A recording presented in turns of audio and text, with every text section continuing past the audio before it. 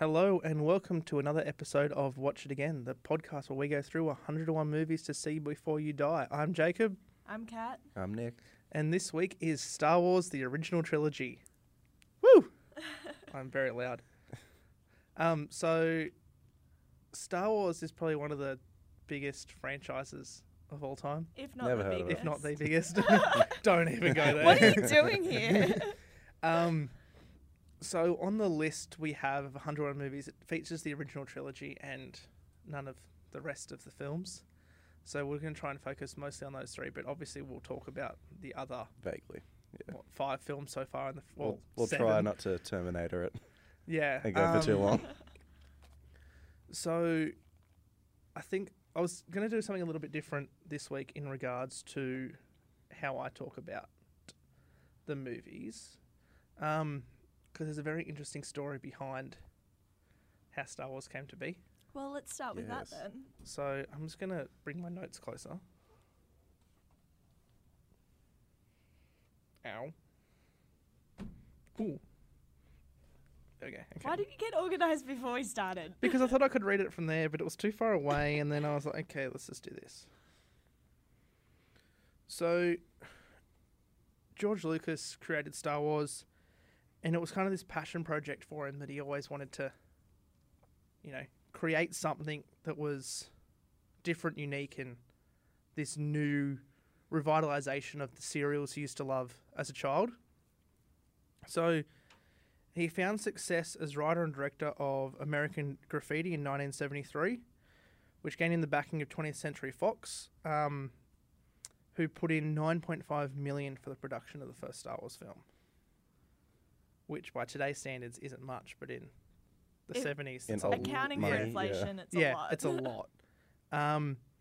So at first, Star Wars was a very different idea. Characters called different things, and it was a much different story to the final product we finally got.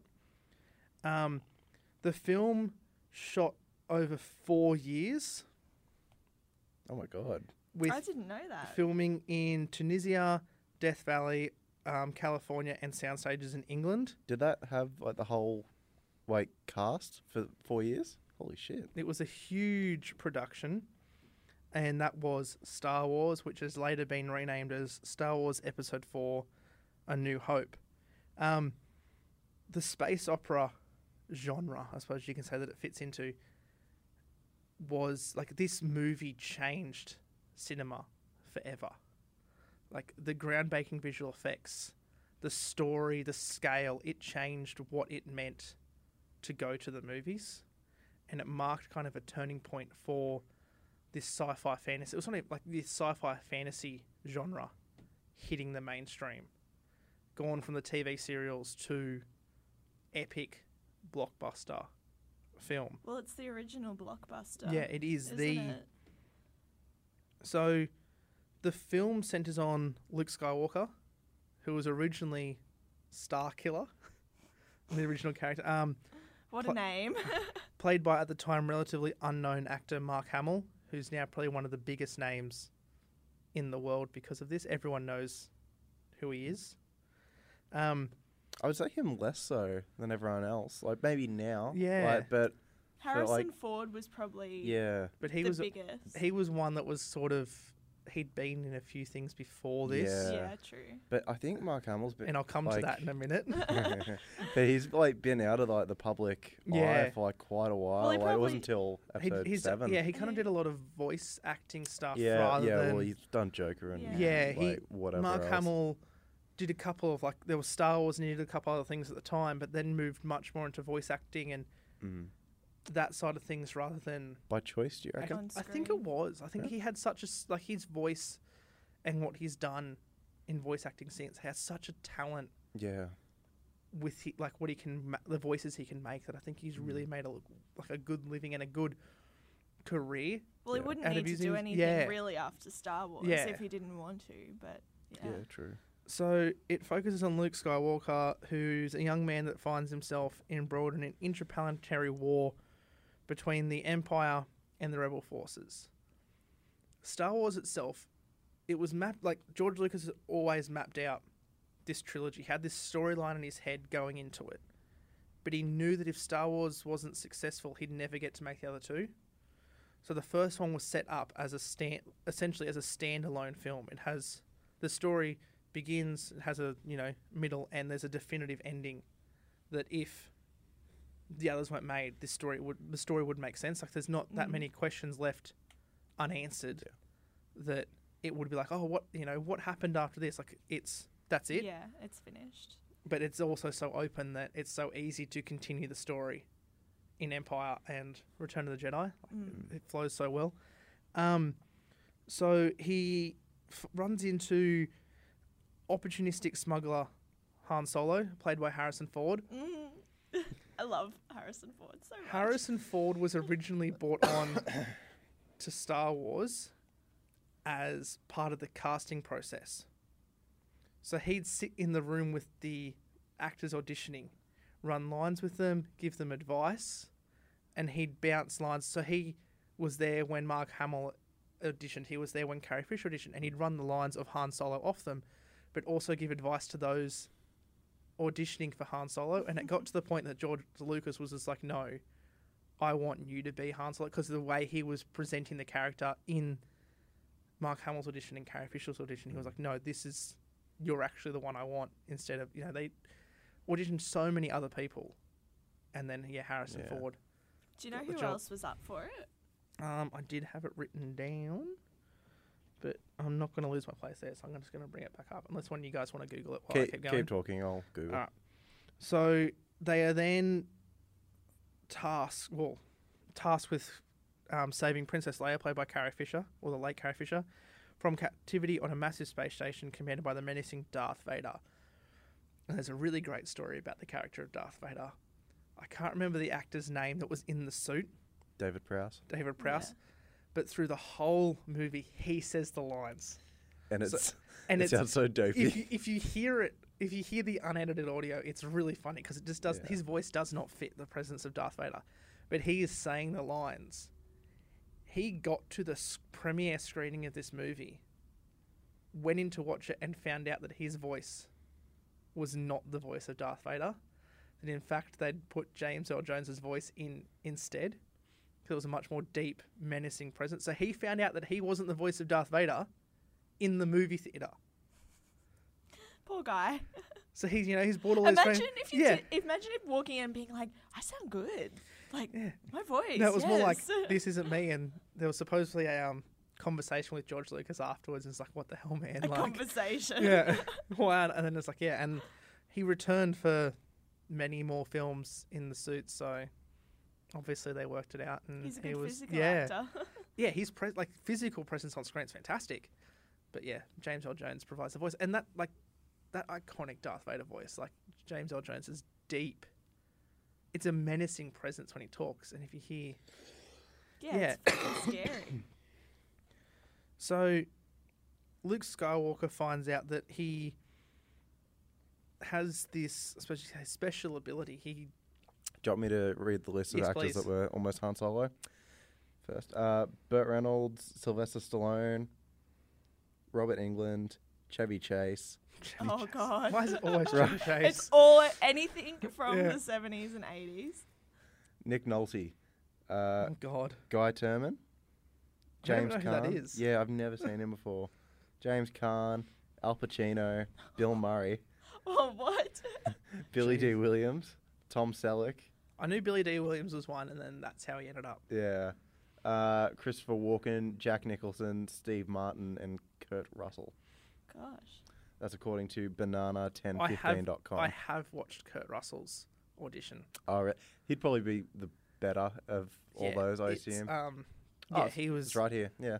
Really good.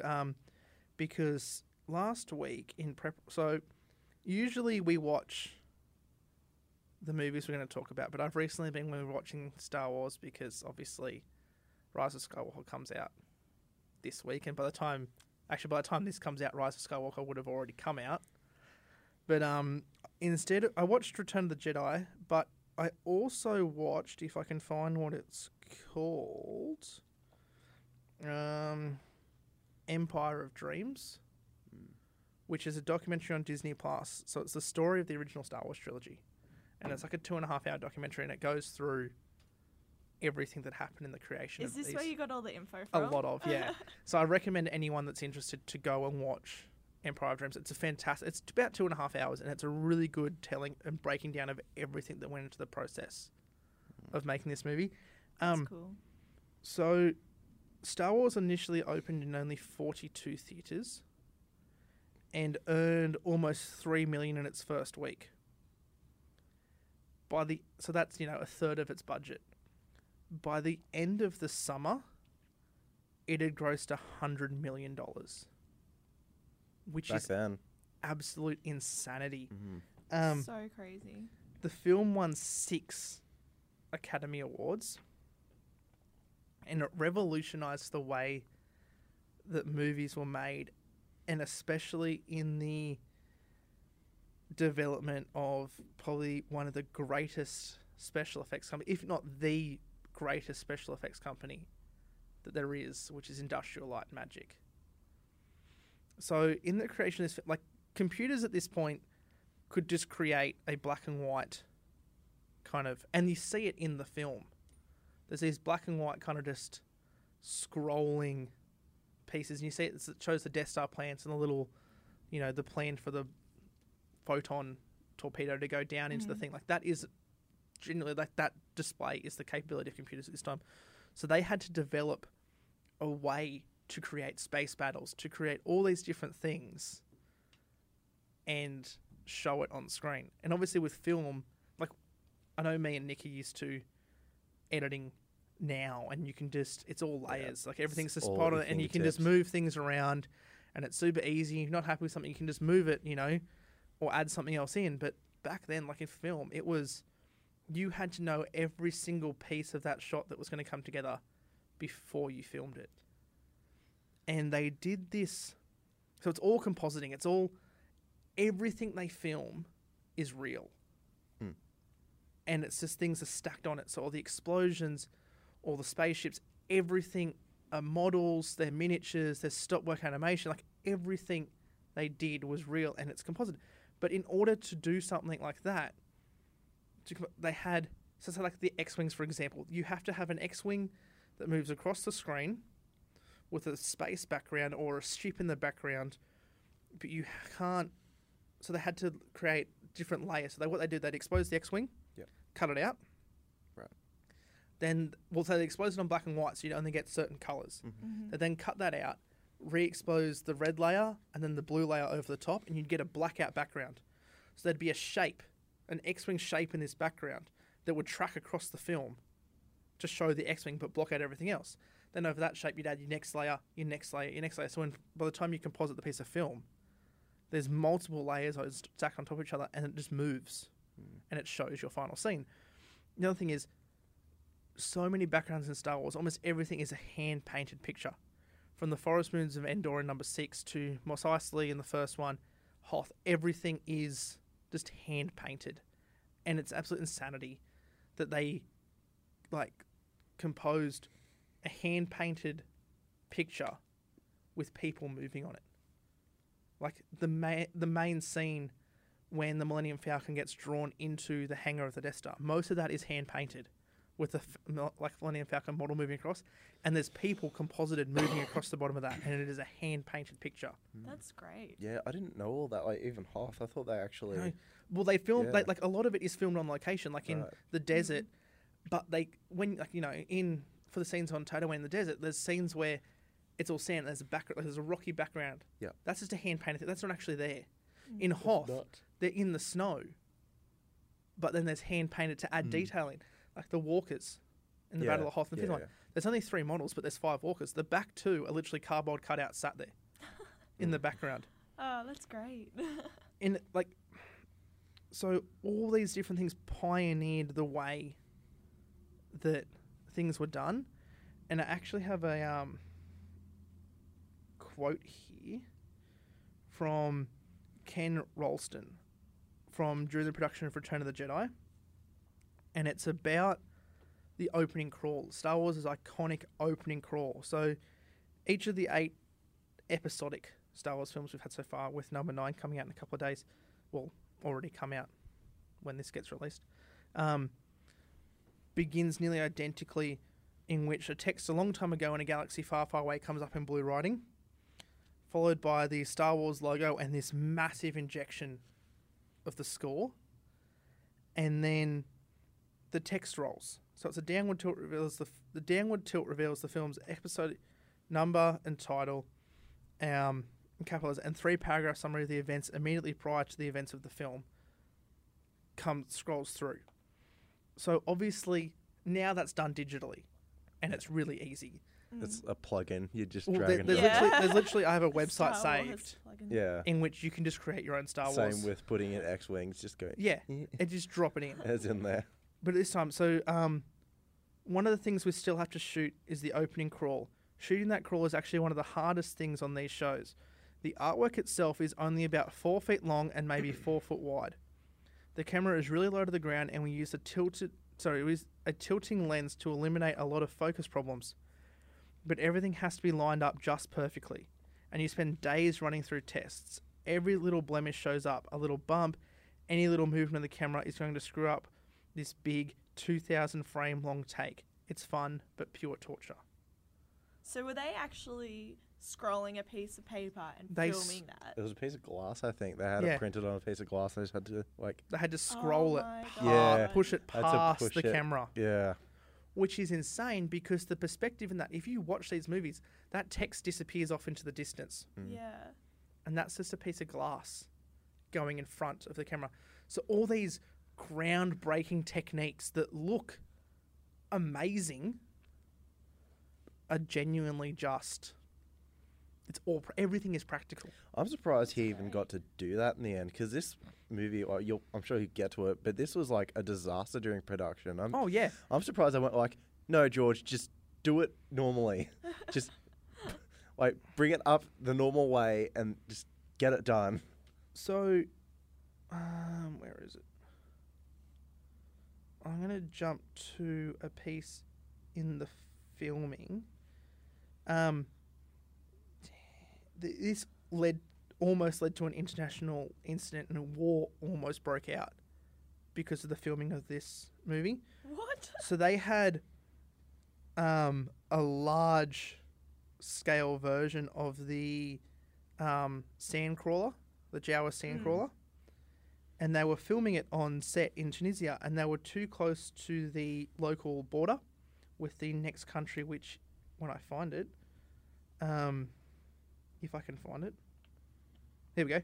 So, while filming scenes for New Hope in Tunisia near the Libyan border, a war nearly broke out when the Libyan government threatened military action after they noticed a large military vehicle near their territory. Thankfully, that vehicle turned out to be the Jawan Sandcrawler, and the Tunisian government just had Lucas move it further from the border, and the crisis was averted. So they genuinely almost started a war because they had this huge vehicle. I mean, it wasn't the size of what it is Yeah. in the scale in the film. movie, but it was still a large Yeah, you'd model. still look at it and go, Yeah. what is that? people, like someone was driving it. And yeah, it was, they were just like, what's is that? this? Why is it driving towards us? So yeah, it was very close to being a massive international disaster. That's funny. So where am I? Because I just got all the way down for that. So I have a... Actually, no, I won't do that bit yet. So,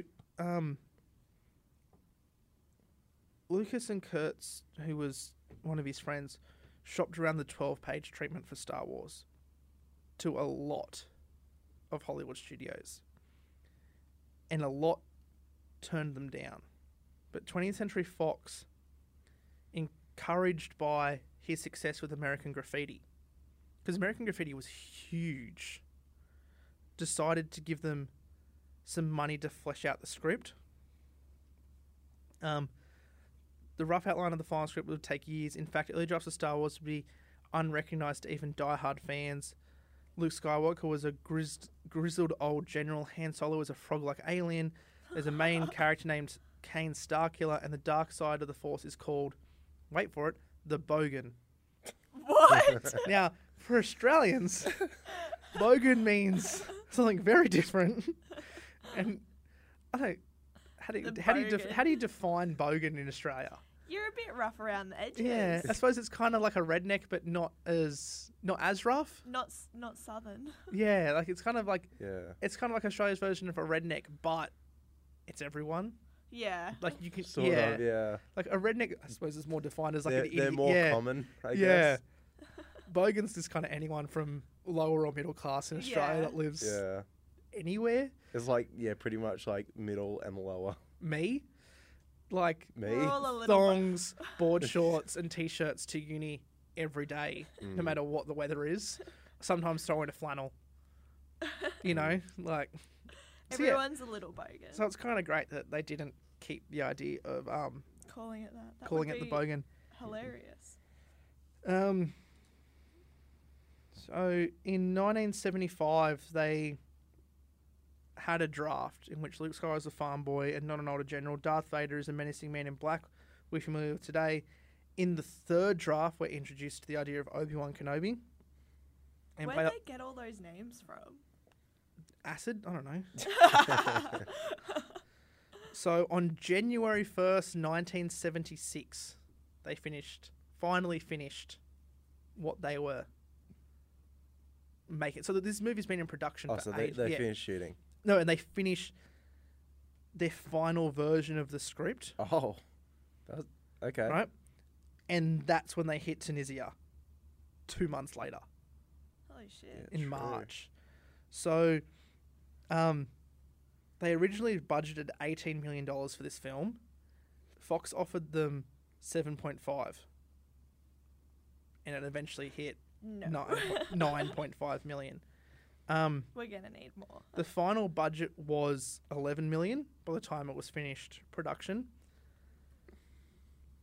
By the end of its original... So I said before, by the end of the summer, it hit $100 million. By the end of its original release run worldwide, it had grossed 513 million.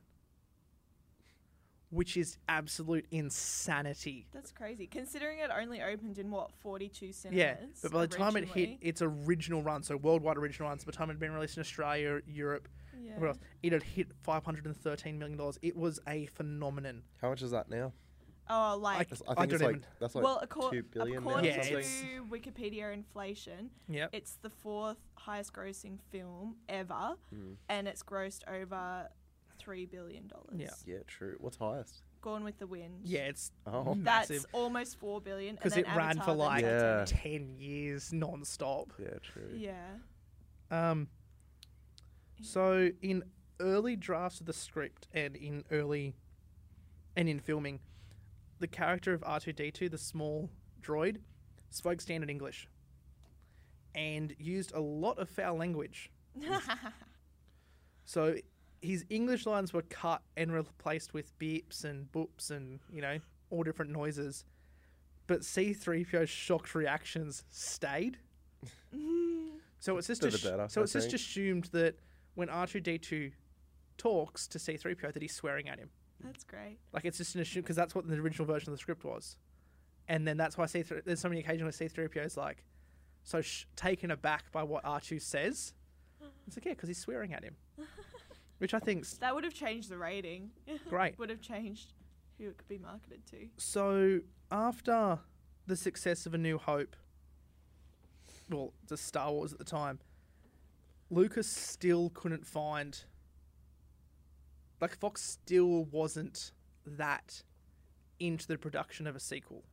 Well, hey, look, Really? That's interesting because before Star Wars, their highest grossing film made them, like 35 million. Yeah. And then when this came out, it got them like 75 million.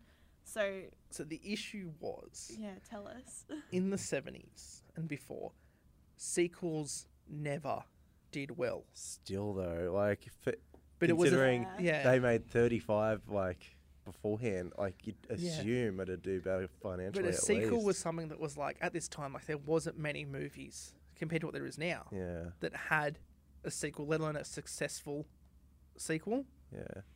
So Fox was really held back in their wanting to, because they saw this as a one and done. The story's completed. Yeah. Why would you want to go further? So George Lucas kept his, because Fox was still the distributor of these movies, and they didn't own but they owned the rights to distribute, but they didn't actually own the rights to Star Wars. George Lucas held that himself, which we'll come to that later on, of what, there's a whole complicated issue. But George Lucas self-funded Empire. Used his own money to fund Empire Strikes Back. Fox was happy to release it, but Fox didn't want to put money into this film. So Lucas, being the independent filmmaker that he always wanted to be, and he has been with American Graffiti and Star Wars, he's created these movies. He's got funding, but he's had no studio input. So he goes and creates Empire Strikes Back, which is probably one of the most successful, if not the most successful, direct sequel 100%. ever.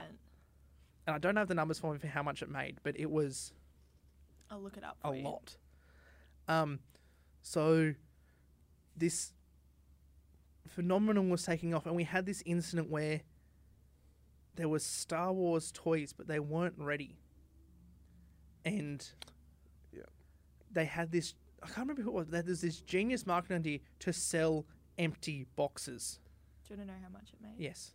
So the budget was $23 million. Yep. It made $538.4 million. Okay, so even more than the first. Yeah.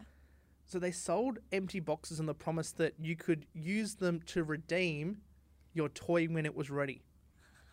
So thousands of kids across the world got empty Star Wars boxes for Christmas. That's great.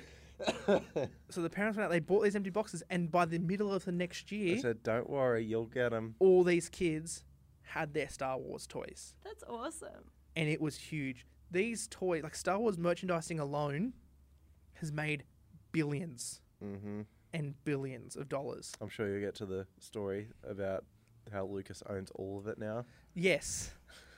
So, after Empire, Star Wars was the biggest thing in the world. It had taken over. Just everything was Star Wars. And at this point, there were so many rip-offs hitting theaters. Like, people wanted to cash in on this space, opera, and just because they thought we're going to make money. The issue was with Star Wars, they now had to become secretive in what they were going to do with Return of the Jedi. Oh, so no one could knock it off. But so no one knew. So it wasn't like ruined for it was the first time they kind of became secretive with trying to avoid spoilers. Mm-hmm. So in order to do that, they filmed in remote locations, but they didn't call, in all the production stuff, it was never called Star Wars. It was called Blue Harvest. So Blue Harvest was this secret film that George Lucas was making out in the, redwood forest of California. And no one really knew what it was until one day, Mark Hamill, Harrison Ford, and Carrie Fisher all turned up on set together. And everyone went, holy shit. All the media and everyone went, holy shit, this is Star Wars 3. And everyone's mind, everything focused on what this movie was going to be. Why are they out in the forest? And by the time this movie came out, it was originally slated as, in all the original marketing, the original posters, it was Revenge of the Jedi. And up until a couple of weeks before the movie came out, that's what it was called. And then George Lucas changed it back to his original idea of Return of the Jedi, because he didn't think revenge fitted with what the Jedi meant. Yeah. It's like they wouldn't get revenge, but they're returning. So then when number 3, which is now number 6, was released, it capped off this trilogy. And I don't know about you, but Revenge of the Sith, Return of the Jedi, I watched it yesterday. It is still genuinely my favourite Star Wars film. Like, it's my... If I want to watch a Star Wars film, I watch Return of the Jedi. Right. Okay. Like, it is my fate. Like, I love that movie. And yesterday, like, watching it, I was like, this is great. Like, I watched A New Hope and... what makes Jedi your favourite? I don't know. I just love it. Like, I feel like it's probably the better paced one. Like, yeah, I watched them all before one of them came out, and that was like the first time because I always thought like Jedi was like the shit one, and like elements of it are, but I feel like they've gotten better with like, because the first one's pretty slow. Yeah, there's also a lot cut out of the first one. Like, it's a much longer movie than what we got. Yeah. Speaking of cutting things, I really wanted to talk about what happened in 1997. What happened in 1997, Jacob? So, in 1997, visual effects had come a very long way on the back of Jurassic Park and a couple of other things. Jurassic Park didn't come out till... 93. So this is in 97. Oh, sorry. Yeah, right. So Industrial Light and Magic was now leading the way, and was still leading the way, and they'd come a long way in their technical capabilities. They had the most high-tech computers at the time, and George Lucas went, okay, this is time. And it annoys me that he did this in 1997, because I would much rather him do this in, like, you know... Now, because it would have been even better. But George Lucas saw the point that, okay... But back then, he was probably like, it doesn't get better than this. No, like, visual effects has come such a long way that he can finally create the versions of the films that he wanted to create in the late 70s and early 80s. So he re-released the 3 films drastically different to what they originally were. So there's new visual effects added in, new scenes, well, new digital scenes are added in. Scenes have been, like, things have been replaced. So, like, what was once a practical effect has now been replaced with a digital effect. And all this stuff was kind of added in. But this wouldn't be the last time that George Lucas tampered with these films. It would still happen again. I think the Return of the Jedi one is worse. Oh, yeah. Really. Like... So, like, it's weird because... not many people have seen, like, comparatively for Star Wars fans, people our age have never seen the original cut. That's the thing. I, like, don't even remember seeing the Jabba scene as a kid. Like, I only ever remember seeing him in Jedi. And then, like, when I was older, I went back and watched New Hope again. I was like, oh, why does he look so, like, weird? So, that scene I think that scene's added in for the second tinkering, not the first. So I've got an article open here, which is what I wanted to bring it up, and I didn't want you guys to see it because this is why I brought it up to here. That's why I turned the screen away. So secretive. So, with episode 9 coming out this week, there's all this rumor flying around, and this is what comes back to the rights of who owned what, which I mentioned before. Yes. So George Lucas, or like Lucasfilm, owned the rights to Star Wars, but 20th Century Fox owned the distribution rights to the original 3 films, and they always owned that. Lucasfilm was sold to Disney 10 or so years ago now for billions of dollars. So then Disney owned Star Wars, and that was what led us to the sequel trilogy, which wraps up this week. But Disney still did not own the distribution rights for the original versions of the 3 films. They owned the rights to the special editions that were released on DVD, which is what we were just talking about in 97, and then the Blu-ray special edition, which was released 10 years later, or 13 years later, whatever it was, which was the second tinkering. So they owned those versions of the film, but they never owned the original cuts. So finally, Disney bought 20th Century Fox, and they finally now own... I never even thought of this, hey? ...the original cuts of the film, but there's an issue. They're not going to release them. And J.J. Abrams, who's the director of Episode 7 and Episode 9, is not happy about it. So in this article... Because I heard they were going to, like, when they first bought Fox. Yeah. Star Wars, yeah. Because that was the original idea, like, before Force Awakens came out. That would be cool. So I'm surprised it's not on Disney Plus. Well, Disney now owns them, and some fans have long been annoyed that George Lucas has tampered with these films so much, and we don't have a publicly available original version of these films. The issue is Disney might not either. The original versions of these films, no one knows if they actually still exist. Because there'd be film. So there's original not. film cartridges somewhere, and there'd be multiple across the world. But no, it hasn't been publicly stated in this deal if they still exist. So J.J. Abrams is obviously not pleased because he wants Disney to release them and thinks this is the perfect time to do it. Yes. So on the back of episode 9, this saga is wrapping up.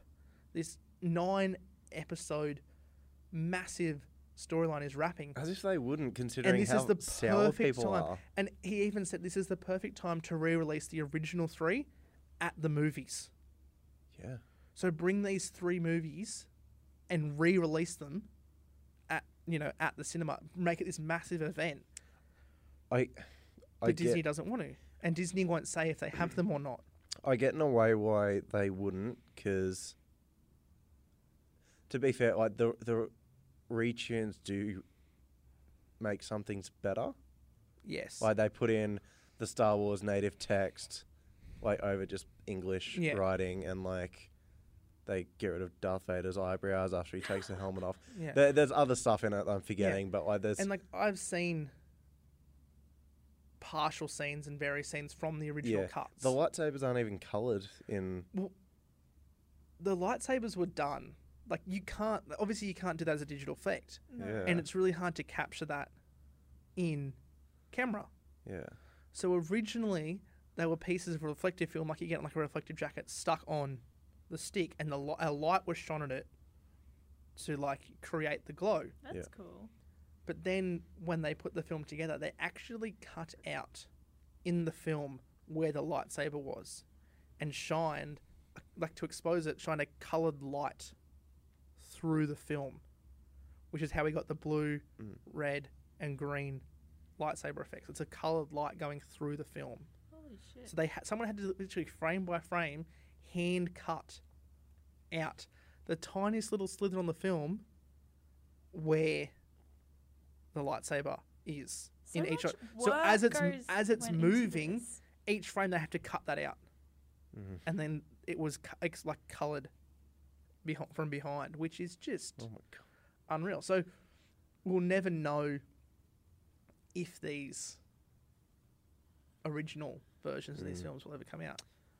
It's probably better to just, like, in a way, to just kind of leave them, because I feel like there's going to be a lot of people that will watch them and be like, oh, This is these suck. Yeah. Well, imagine Like- watching episode 9 and then going and watching the original. Yeah. Yeah. Original trilogy. But I think for fans, I feel like most people would have enough of an understanding to be like, oh, this is before, like, yeah. not everything's like some Yeah. things are a bit worse. but I feel like there'd be a lot of people that are now in like their 50s that would flock to see these films 100%. Oh, yeah. because it's the film they watched as a child, 100%. and they've never been able to watch that since. Yeah. So in 1999, and we'll move kind of away from the original trilogy here for a bit, and I'll come back to it. We got the release of the first movie in the prequel trilogy. So the 97 re-release was kind of in preparation for, and it was kind of to build hype for Phantom Menace. So these episode 4, 5, and 6 have all got different directors. There's George Lucas isn't the sole writer, and when we moved to the prequel trilogy, he is writer-director for all 3. And this was the vision he wants. He's like Lucasfilm's funding it, Industrial Light and Magic, his sound company THX. It's all in-house. It's all his. People flocked to see Phantom Menace when it came out. Like, it was this huge. Like, I've seen footage of people like lined up at the door of a cinema and sprinting in to sit down to watch this movie. the advertisement, it was so hyped. The lightsaber jewels that are in there, like, it was just this. Star Wars is here. It's back, and it's got modern for the late 90s digital effects. Like, it look like it still, even now, like, it looks great. It's groundbreaking for the time. Like, there's still dodgy shots in there, but a lot of this movie, and especially a lot of this movie is very people walking in rooms talking. The only thing that looks really bad from my memory is just the backgrounds, because it's a green screen. Yeah. Like, everything else, like, I'm kind of like... They moved away from the hand painted to digitally painted. Yeah. And it's all, this whole sequel trilogy is just filmed on green screen, on sound studios. Like, barely any of it is out in location. And I suppose, like, another reason for that was, again, secrecy. Like, they didn't want this massive hype around it. But so the sequel trilogy consists of Phantom Menace, which was then labelled Episode 1, Attack of the Clones Episode 2, and Revenge of the Sith Episode 3. So it was at 1997 release that these movies got announced, like that when everyone knew they were coming, and the original trilogy was renamed as Episode 4, 5, and 6. And then George was like, okay, we're getting 3 before it. And that was then going to be his... It was the saga. It was the Skywalker saga was going to be concluded for now. So these, I think... I don't know about you guys. What's your... Of the prequel trilogy, like, a lot of people hate them. I only dislike one of them. But I don't hate it. I still like it, and I like it more than a future film that comes out. I think Phantom Menace is the worst movie, but I'd rather watch that one than Phantom Menace. Wait, what? What did I say? Sorry, Attack of the Clones is the worst one, but I like it more than Phantom Menace. Yeah. I think, like, personally, like, these movies, I guess... People have really just... They've come back tail between their legs now that they don't like the sequel trilogy. Yeah. Like, people are saying, oh, Lucas should have directed Episode 9. But look back, like, 6 years ago, maybe, he was a laughingstock. People hated him. Yeah. Like, I don't know, people forget so quickly, but, like, I guess in hindsight, I do like them for what they are now. Yeah. But, yeah. So I guess... At this point, we can probably talk about the story of the saga from 1 to 6, and then we'll come to the sequel trilogy at the end of that. So, in Phantom Menace, we're introduced to a young boy. And also, the issue I have... Before I go into that, the issue I have with these films and what Lucas has done is in the original trilogy, there is great plot points in Empire, and then in Return of the Jedi. So in Empire, there's this massive reveal that Darth Vader is Luke Skywalker's father. And that was a huge moment in cinemas. I watched that with my mum years ago, and she laughed.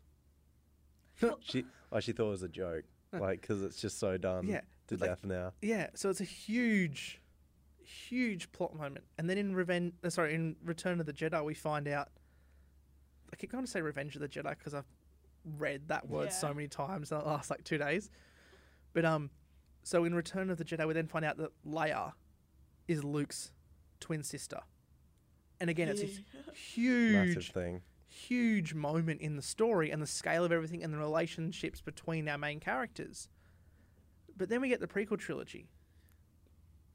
And at the end of Episode 3, all of that is kind of just laid out. And it takes away those two huge reveals. Yeah. And it's like, if you watch the first 3 first, the 2 massive reveals in Empire and Return of the Jedi, they're not reveals at all. No. They're reveals for the characters, but it's not a huge plot turning point for the audience. Well, funny you say that. When I first watched these 6 movies, I watched them in order of episode, not as they were released. So I already knew that Darth Vader was Luke's father. Mm-hmm. Yeah. But yeah, like you said, it wasn't like a massive thing. Yeah, it takes you out of it. Yeah, I can't remember what order I watched them in. Like it's just stuff I've always known. Yeah. Like I think for me, I I saw the original trilogy before I saw the sequels. Yeah. So when Phantom Menace came out, I was 3. Yeah. And I remember Mum and Dad went to see it at the movies. And what year did Attack of the Clones come out in? I can tell you Thank that. you. It came out in 2002. And then Revenge of the Sith was 2005. So 2002, I am now 6. And I've watched... Like, I remember when Phantom Menace came out, like, I can remember Mum and Dad going to the movies. And I can remember being annoyed that I wasn't allowed... Like, as a 3-year-old, being annoyed that I wasn't allowed to go. And Dad was like, no, like... I'll watch the old ones with you. I remember I was probably like around 4, maybe 5. Like I hadn't started school yet, and I watched the original 3, and it was the 1997 like re-release special edition DVD that Dad owned, and we watched them one like, you know, it was like Dad had some time off work, and I remember sitting there as a kid watching them with him, and then I remember him bringing home Phantom Menace on DVD one day from work and watching it that night. So I remember watching all like in that order and then going to the movies as a 6-year-old to see Attack of the Clones. So my whole experience, like I remember watched them in that order, and I remember watching them for the first time sitting on the lounge with Dad, and then I remember him taking me to the movies for 2 and 3, and like I remember 3, I was so like, I was now 9 years old when Episode 3 comes out, and being like the most excited kid in the world that there's. Did you dress up? No, but I remember. I had, like, Mum worked at the library, and I had this book, and it was, you know, like the DK books, and it was the DK Star Wars Episode 3 book. I hadn't even seen the movie yet, but I had read this book cover to cover like 1,000 times. But, like, I knew, having watched the original trilogy, there was no spoilers, and I knew, like, I remember going into it, and like, I'm like, oh, well, how does Anakin become Darth Vader? Because in this movie, this has to happen. Like, how's it going to happen? What's going to be the transition that he goes from man to machine? And, like, that was the main hype around this movie is how is this going to happen? Because, you know, going into the movie, what Anakin looks like, and at the end of the movie, what Anakin has to look like. But the whole hype around Episode 3 was, like, how's Darth Vader going to come?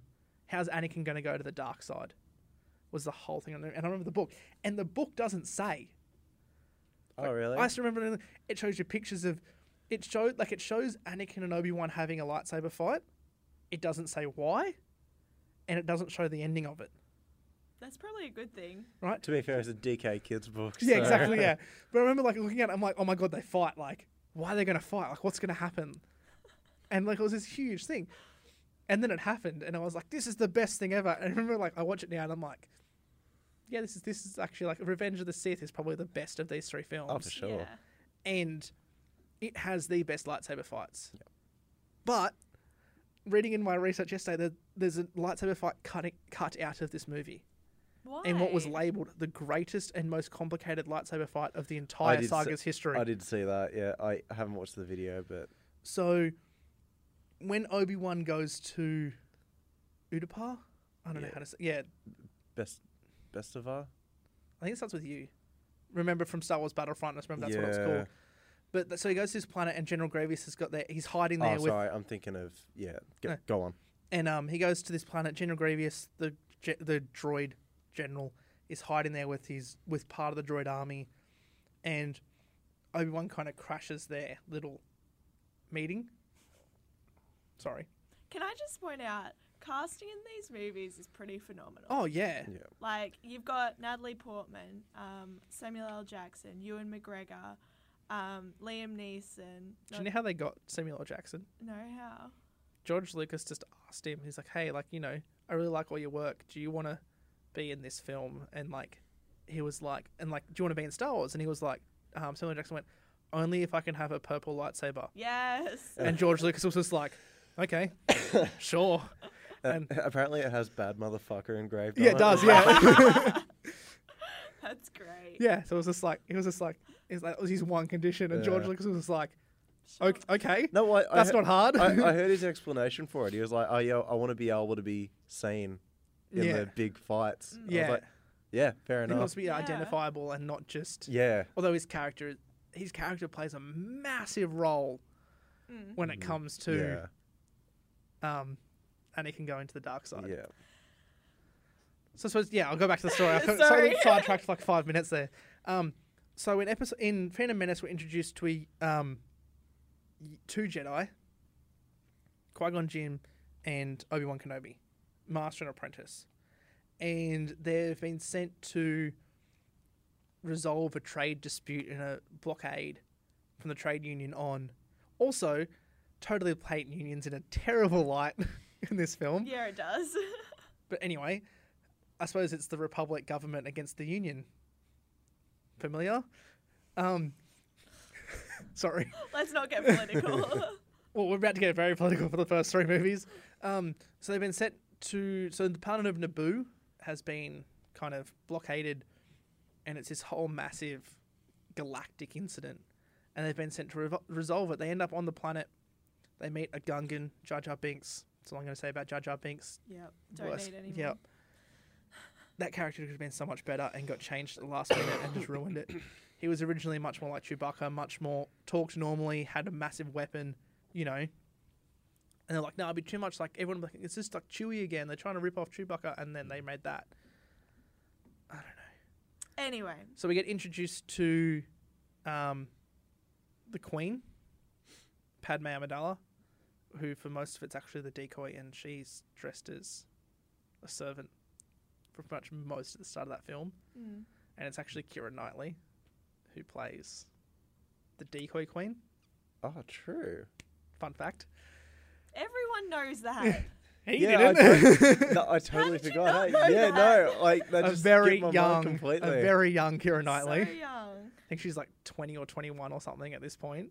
That's crazy, hey. So then we end up on the desert planet of Tatooine, where we are introduced to a young boy, Anakin Skywalker, who's taken back to Coruscant, the capital of the Republic. The whole planet's a city, and they are convinced that, well, by convincing the Jedi Council gets convinced to allow him to be an apprentice even though he's too old. And they just, shouldn't have done it. Shouldn't If they listened to Mace Windu and Master Yoda, then it would have been fine. And all the issues of the next, what? How long does the 6 movies, like, what time frame is that? So, episode 1 to episode 2 is 12 years. Oh, yeah, because or something like that. Yeah, it's like 10 to 12 years, something like that. Episode 2 to episode 3 is 3 or 4 years. So that's like the Clone Wars in between. So it goes for a couple of years.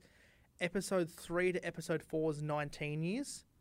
So when we meet Luke Skywalker in episode 4, him and Leia are 19 years old. Oh, yeah. 4 to 5 is, I think, only two or 3 like years. that. And then 5 to 6 is a couple of months. Like, it's almost directly after. Yeah, because the whole frozen in carbonite. Yeah, it's almost directly after. Okay. So overall, the thing's probably, I don't know, about like 40 years. 40 years max, from which is a massive a Massive lot of things time happen in frame. that point. And then from 6 to 7 is 30 years. Okay. So it's almost the same time period again, Yeah. just added on after. So, sorry. Charming. yuck. Yeah, excuse you. Sorry. Yeah, so then there's a massive lightsaber fight. Qui-Gon Jinn gets killed. Obi-Wan then kind of takes on the role of master for Anakin. Like, he's about to do his trials, and then he'll become a Jedi Knight, so then he can take on an apprentice.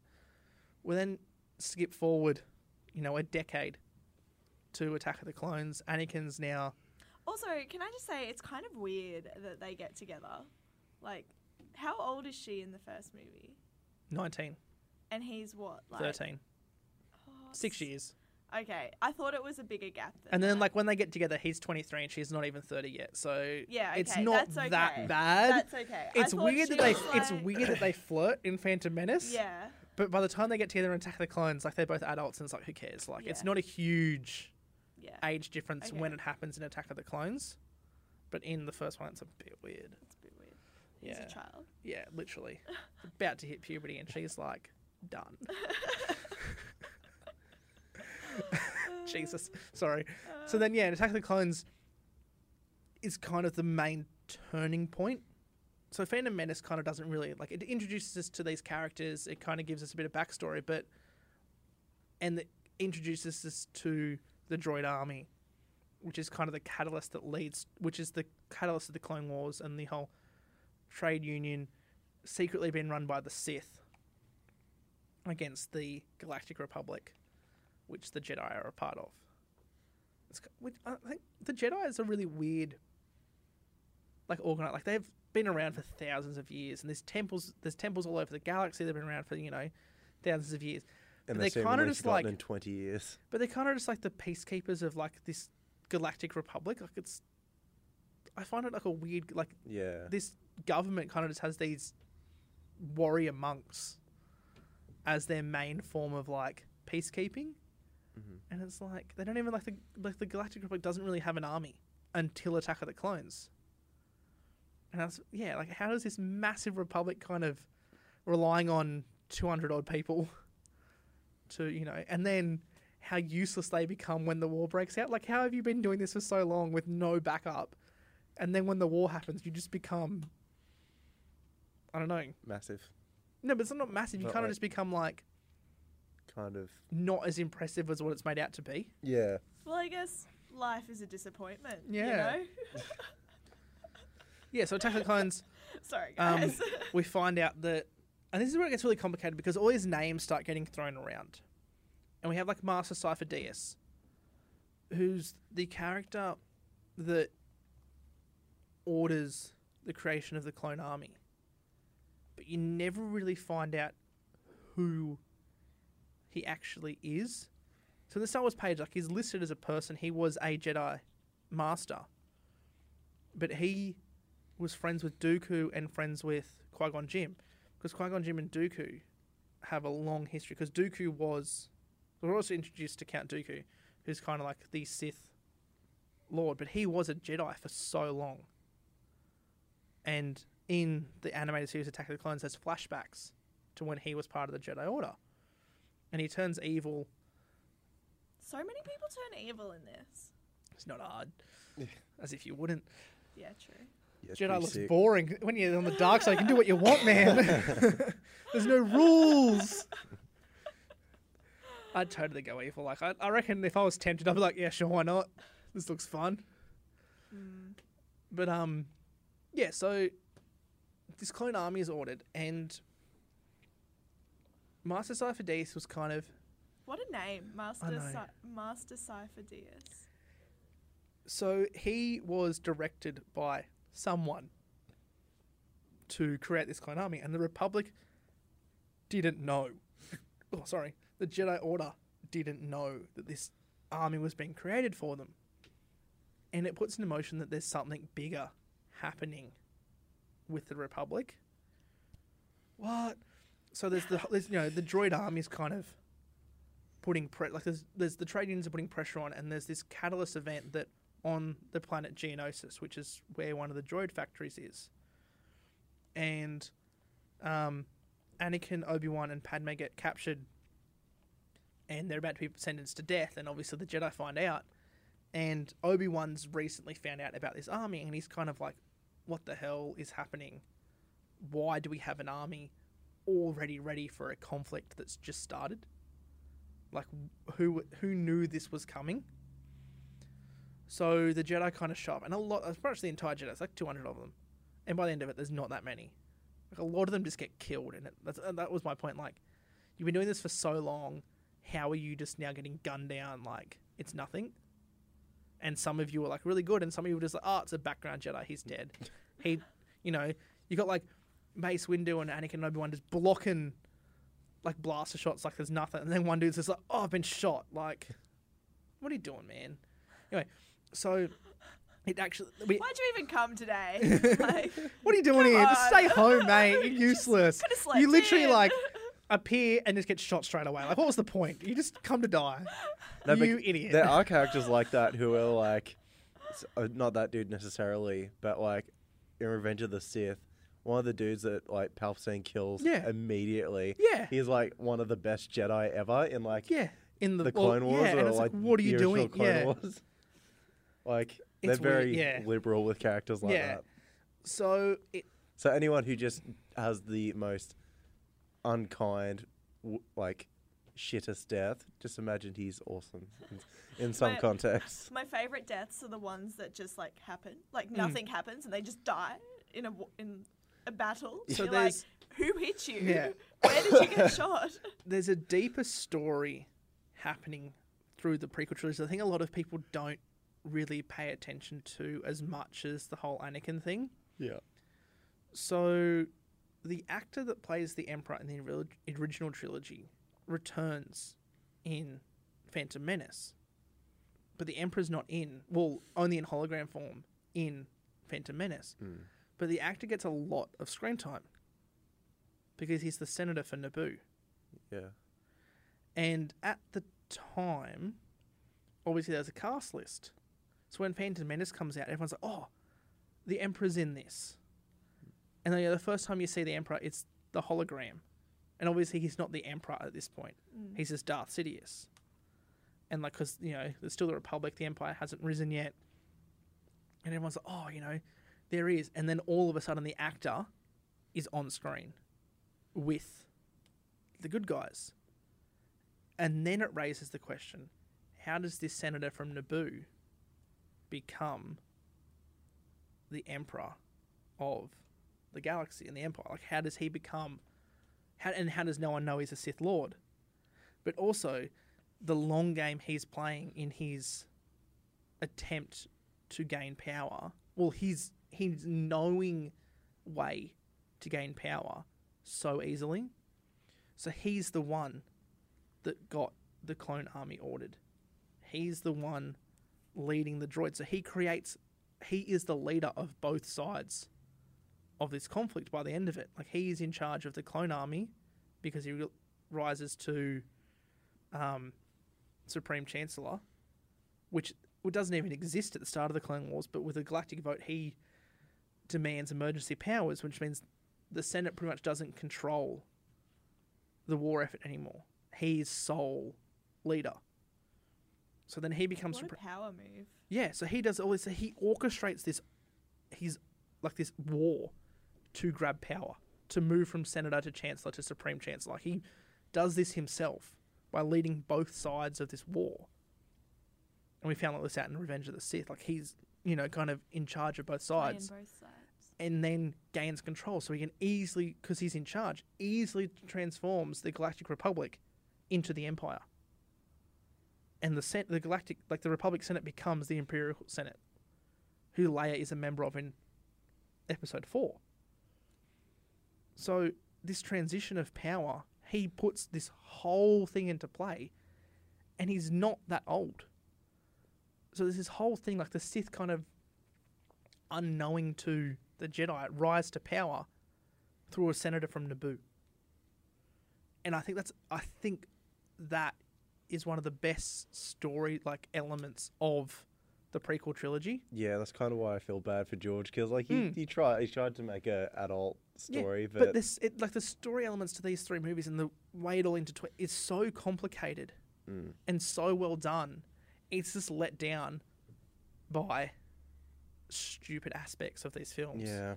And how, pacing and the amount of political discussion that happens, the amount of just people walking through massive corridors talking.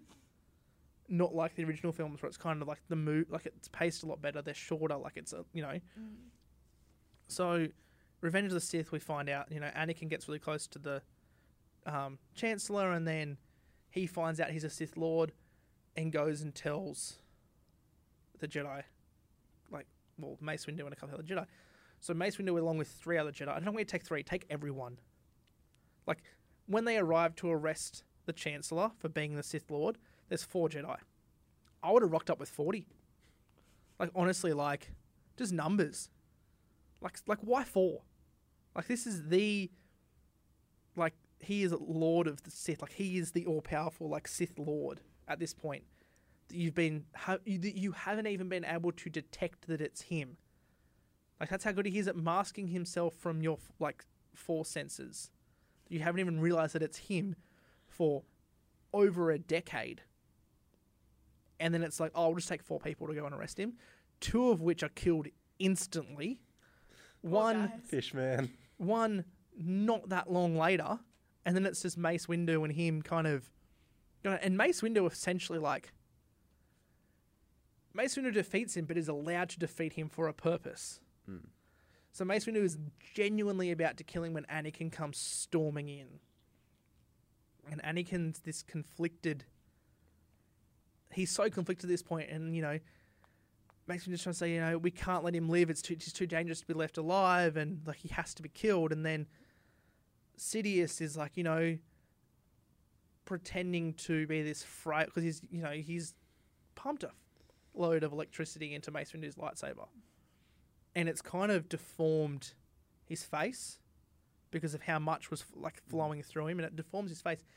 And, you know, he's kind of begging Anakin for help, and Windu raises his lightsaber Classic evil move. Kill Palpatine, Sidious, and Anakin cuts off Windu's arm in this moment. And it's like, okay, this is the catalyst for Darth Vader. Like, this is the moment that Anakin makes his choice. And with that, you know, Windu's arm and lightsaber fly out the window, and then Sidious kind of, oh, look, I'm fine, and just electrocutes the shit out of him and just sends him flying. And that's, you know, the last we ever see him. He just gets flown out the window covered in electricity. And there's all theories like, he's still alive, and, like, no one's surviving that. It's just so far up, and he just gets thrown out a window. Like, he is electrocuted a lot and missing an arm. He's not surviving that fall. Like, that's it. I wouldn't be surprised if we saw him. Imagine if he just rocked up, Or not even the just Force Ghost. Just rocks up as alive. Yeah, one arm. He's got, like, a lightsaber arm. He's like, sup. And it's like, what? I'd actually, like, honestly... This old man Samuel L. Jackson wanders in Episode 9. We're not in a great spot with Star Wars at the moment, so I'd be fine with that. Like, if they had to, go for it. Yeah, so he then gets christened... Anakin gets christened as Darth Vader after this event, and then we get the fall of the Republic. Order 66. So Execute Order 66 is given, and the clone army turns against their Jedi leaders and guns them down. And that's really well explored in the Clone Wars animated TV series. Yeah. Because one of the clones goes rogue early, and he tries to kill Jedi, and they can't figure out why. And they find a chip, like a membrane chip in his brain. Like, it's an organic chip. And they have no idea what it is or where it's come from. And it kind of gets pushed aside because the Emperor, Palpatine's power kind of just pushes it away. But that's, you know, in Kamino, that chip was implanted in all the clones as they're grown, and that is the Execute Order 66. Like, it's there. They do it really well in Jedi Fallen Order as well. Yeah. And it's like, you do it as, like, a Padawan's perspective, and it's really sick. Yeah. So, like, that, you know, it's a really good... Well, I'm saying good, not good for the Jedi. So all these Jedi get killed, and then we have the face-off between Obi-Wan and Anakin on Mustafar, which is a volcano planet, which is where Darth Vader ends up building his castle, which we see in Rogue One, which is a standalone film that we'll come to. So they have this massive lightsaber fight. It's a huge lightsaber fight. It takes up, like, that. It's a solid piece of the finale of this movie. Like, it is the finale. And I didn't even mention why Anakin gets turned to the dark side in the first place. Oh, yeah, he wants... Because Padme falls pregnant, and then he keeps having visions of her going to die, so he wants to save her, and Palpatine promises that he can show Anakin the ways of the dark side to save her life. So he kind of gets corrupted by love and desperation. And So bad. They have this massive fight across, you know, they cross a large terrain of this lava planet in all different parts, and they end up Obi-Wan standing on the bank and Anakin standing on this kind of hover platform above the lava, and Anakin's all angry and cryy and, like, you know, ready to kill Obi-Wan. And Obi-Wan's like, dude, like, just stop. Like, please. Like, Obi-Wan doesn't want to be fighting. You can see Obi-Wan doesn't want to fight him. But has to, because obviously if he doesn't, he's just going to get killed. So Obi-Wan's at a point of, like, self-preservation and trying not to hurt Anakin. and Anakin's just hell-bent on killing Obi-Wan because he's convinced that he's betrayed him. So we get the famous, like, don't try it, Anakin, I have the high ground. And Anakin's like, you underestimate my power. And Anakin does like this, tries to do this flip over him. And Obi-Wan just cuts his arm and legs off. And I feel really sorry for Anakin because he already has one robot hand. Obi-Wan cuts off the good arm, not the robot hand, the good human arm.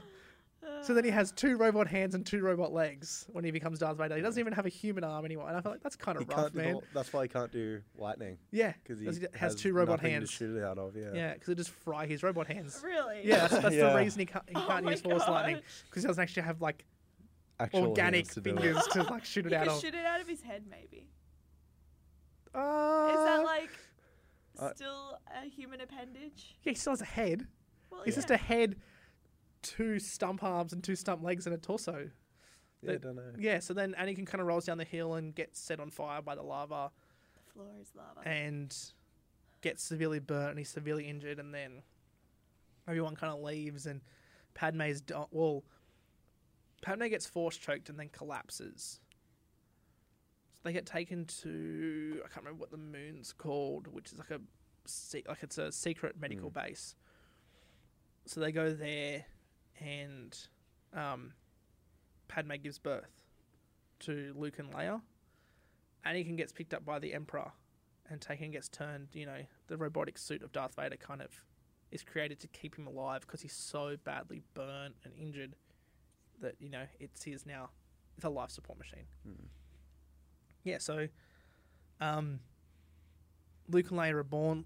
Obi-Wan takes Luke to Tatooine to live with his aunt and uncle because they think, well, Anakin will never look for them there because it's too obvious and he hates sand. Like, he doesn't want to go home. And he hates sand. He hates sand, but, like, they kind of hide Luke in plain sight because Anakin would never go there to look for him. And he just assumes Padme's dead. So he assumes the babies are dead. And Leia gets taken by Bail Organa and taken back to Alderaan. And he raises Leia as his own daughter. Whereas Luke knows that his parents are dead. Doesn't know who they are. And he kind of gets raised on from his own uncle that his dad was just like a pilot and, a good for nothing. And, it's lucky that he's not here and all this stuff. And that kind of wraps up the whole prequel trilogy. And then we get our massive story of the original trilogy we've kind of already somewhat been through. And then, so at the end of Return of the Jedi, the Empire's defeated, the second Death Star's blown up, the Emperor's supposedly killed, Darth Vader's dead. After redemption himself, yeah, he saves Luke's life by throwing the Emperor down a void in the Death Star.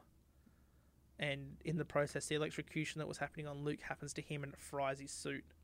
So his life support kind of gets turned off and he starts to die.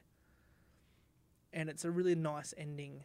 Like, Luke and, Anakin again now have a moment together, and it's a really nice, kind of conclusion to their story. I feel like Luke was the whole time was convinced that there must still be good in his father.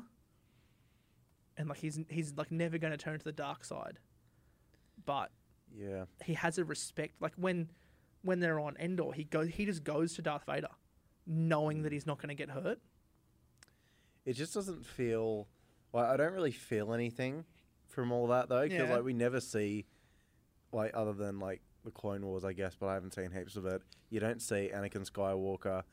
You don't see the good in him done well. Yeah. So, whereas in the Clone Wars, you see... when I'm watching Jedi, I'm not being like, oh, my God, that's the guy from Attack of the Clones. Yeah, when you watch 5 seasons of Clone Wars...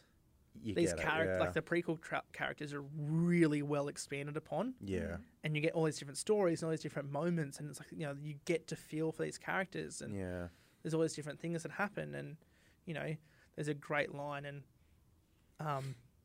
Anakin does something, and this is during the Clone Wars. He has a Padawan who's then banished, and there's a whole other story behind that we won't get into. But she asks Obi-Wan, what's your definition of the height of stupidity? And Obi-Wan says to Anakin, how tall are you? And it's like this a really funny like little thing. Like it's like, you know, how tall are you? And Anakin's like, oh, like because he just did something. Like I can't remember what it was. He did something real dumb.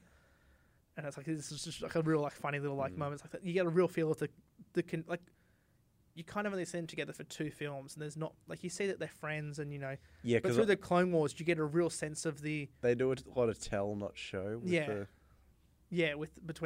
but in the Clone Wars TV series, you get a really good relationship between Obi-Wan and Anakin. Yeah. And it builds their friendship really well. So when you get to Revenge of the Sith, that battle means so much more. Yeah. For the 2 of them, and it becomes this whole thing. And then when you get to Return of the Jedi and this moment with Luke, like you feel for Anakin and then Luke in this moment, so it adds a lot more like emotional weight to it.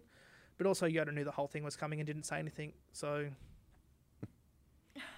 Like there's a whole thing in the Clone Wars in the last season that's come out and it's now about to come back. But in the last season, Yoda has all these visions and goes on this full Force quest, meets the Force spirits, goes through this whole thing, and sees all these visions of what happens at the end of Revenge of the Sith, and just doesn't do anything about it. And it's like, dude, you see what Anakin does? Like he sees the younglings being killed, he sees all of it, and doesn't act. And it's like, what are you doing? And it's weird. And then, obviously we get our sequel trilogy, which we're about to wrap up now. So then when Disney bought Star Wars, they decided, okay, there's money in this, we're going to make more. So they bring on J.J. Abrams and we get The Force Awakens. We get introduced to new characters. It's essentially a rough retelling sort of thing of A New Hope, and it kind of just like follows that thing. There's a massive base, and I think I like this sequel series at the moment is a bit like how you going, but I really loved Force Awakens at the time. I saw it like 5 times. So I rewatched it last week. Yeah, and I really enjoyed it because I rewatched The Last Jedi a couple of weeks ago. Yeah, and I was like, this is just a boring, stupid movie. Yeah, well, we'll get into that, but I know, like Han Solo was always my favorite, so I was in immediately. Yeah, and then so Force Awakens is a good nostalgia hit, but it's also really good at setting things up. And J.J. Abrams did a really good job of establishing the first movie in a new trilogy. Yeah, and then obviously he was attached to other projects. They got Rian Johnson to come in for The Last Jedi. So written and directed by Rian Johnson, and it's a fucking shit show. To put it mildly. I think he throws out, because J.J. Abrams has always been good at setting up Easter eggs and mystery boxes, and then over the course of the following films or TV or whatever he's doing, slowly unpacking it. Yeah.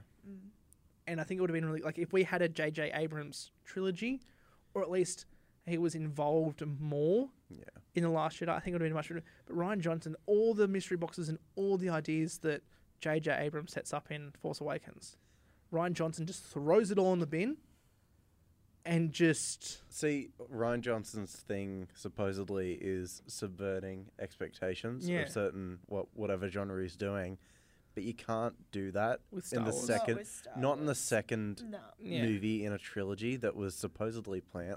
Apparently JJ had plans for it, but no one else did. He had to go to a different project, and then they brought him back for the third one. So then obviously his ideas for where it's going had to slightly change. I don't know. I like some of the stuff in The Last Jedi, but there's good things in it, and it could have been a great movie. Yeah, but there's things that just ruin it. What do you think of Luke? And how they portray him in this. So that's the thing. So Rian Johnson brought modern day real world politics into Star Wars. Yeah. And he brought quips and jokes like that was already in Force Awakens, so I was kind of forgiving of that. But he brings it in more. Yeah. And it's like there's the whole phone call joke at the start. Yeah. And it just doesn't make sense in Star Wars. No. Like, there's never been anything like that in this universe, and then all of a sudden it's here. But the character motivations don't make sense. So this whole movie, and it breaks Star Wars sort of lore in a way. So this whole movie, like, it kind of kicks off where it literally kicks off where Force Awakens finishes, with the whole they found out the location of the rebel base and they're evacuating, and then they kind of rock up, and they get all the ships off the rebel base and they're flying away, and they jump into hyperspace and get to the rendezvous point, and then the First Order, who's our kind of Empire replacement, catches up to them straight away, and they're like, what the hell? And they kind of get figured out they're getting tracked through hyperspace, which has never been done before, and it's a thing that's never been in the Star Wars universe, and it kind of gets introduced in this film for a plot device. So their ships are smaller and faster, which, yes, makes sense in Star Wars lore, because like the Millennium Falcon is one of the fastest ships in the entire galaxy. But like, you know, ships have different speeds. So the Star Destroyers aren't as fast as the small Rebel cruisers. So they can stay just out of range, that the blaster fire isn't effective. Yeah. Doesn't make sense in Star Wars lore. For everything, that's never been a thing before. Like a blaster fire is just blast. Like those things just keep going through space till they hit something. They don't lose. Like that energy in that blaster shot is still there. Yeah. It just keeps going until it hits something. And it's always been like, so why is this now not effective against the shields?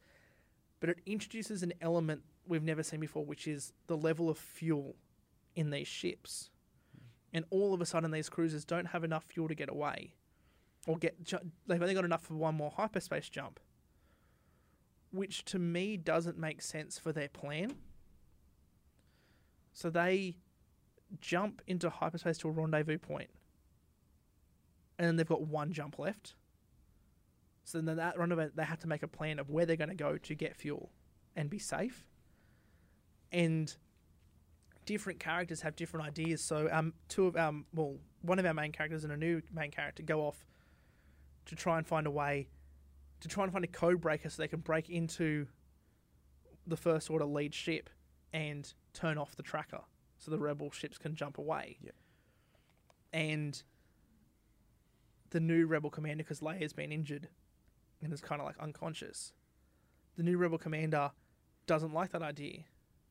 And kind of like, no, you're not doing that. We're just going to keep going, because they're close to this former rebel base planet, but not close. So this former rebel base planet is near the rendezvous point, but it's hours just flying at sublight speed. Like, why was the rendezvous point not just at this planet or whatever? Like, it's this weird story element. They kind of land on the outskirts of this solar system, then fly towards this planet, and no one's told that this planet's here. And then all of a sudden she starts packing the landing ships and taking all the fuel out of the cruiser and putting it into landing ships for the people to go down to the planet, which doesn't make sense, because we've just seen the ship that's following you. Even that ship got destroyed, but we've seen like the main cruiser of the Imperial, like the First Order fleet, is behind you. Like, they can just essentially obliterate the surface of this planet if they wanted to. So it doesn't make sense. Why are you evacuating to the ground to make your final stand in a way that like all these ships are going to get destroyed? And then we find out that, you know, it was a plan to turn the rebel cruiser around and jump to light speed through the Imperial ships. Now this is where my main issue with this film. Yeah, it's a very pretty shot. It's a beautiful shot, and the use of silence is great. Yeah. But it doesn't make sense in Star Wars. So she jumps to light speed and pierces through all the Imperial ships, breaking them apart and, you know, causing massive damage and destroying a lot of them. But in Star Wars, we've seen people go to hyperspace in front of someone before and just disappear. So it doesn't make sense. Why now does that cause damage? Like, does that cause damage to something? I don't know. And any argument I've heard for it is like, oh, shut up, it's about space. But like, you have established set of rules. Yeah. You can't. That doesn't work here. You had an established set of rules for 7 movies beforehand, plus a spin-off, so 8 movies, and then you do that. And this movie kind of just... It feels like a Star Wars fan film with a it just doesn't... Don't get me wrong, I like the film. It works perfectly fine as a standalone, but It's not a Star Wars film, and it kind of No. all the use of things, and it introduces weird new Force elements. Like Luke projects himself across the galaxy. See, I was fine with that because like they would just introduce stuff in like Empire and that all the time. Yeah, but it kind of doesn't make sense that like this movie introduces these things like, oh, two people with the Force have been connected by an all-powerful Force being, and then Luke project. It adds all these new elements to the Force that we've never seen before. That if existed, would have solved a lot of issues in the 7 movies that came before. Yeah, that's fair. Like, why couldn't Master Yoda just like, who's arguably one of the most powerful Force users ever, just reach out and start talking to his Jedi all across the galaxy? Like, why can't he be like, oi, and start having a conversation like what Snoke sets up with? Oi, mate. But why can't he do what Snoke did to connect Rey and Kylo? Yeah. Like, it doesn't. There's always things that just don't make sense. And it by doing that, it raises questions to the 7 movies before. Why wasn't this done before? Yeah. Like, why did someone not just fly a Rebel cruiser at the Death Star? You know? Yeah. Like, why was that not you? Because that would have worked. Would have punched a hole straight through it. Like, there's always weird things. It's like, why do you have to do this? And also, if you apply that, like, ships would be smashed into things planets and that all the time. Like, yeah, it's a weird. And it kind of throws all these things out, and I get what you mean. Like, yeah, I'm just like trying to think of things I like about it, but yeah, and then obviously we're about to get episode 9, so hopefully I'm really hopeful for this movie. See, I wasn't really excited for this at all until that last trailer came out. Yeah. And I was like, oh, but I'm really hopeful because I think this is just a varied version because of what happened in the last film to what JJ was originally going to end with. Did you like Luke at all in the last one? Like his kind of no, it felt really weird. It didn't feel like because it feels very and Mark Hamill wasn't happy with it either. No, it doesn't. He sound hated like it. Mark Hamill hated the direction that Luke Skywalker was taken in.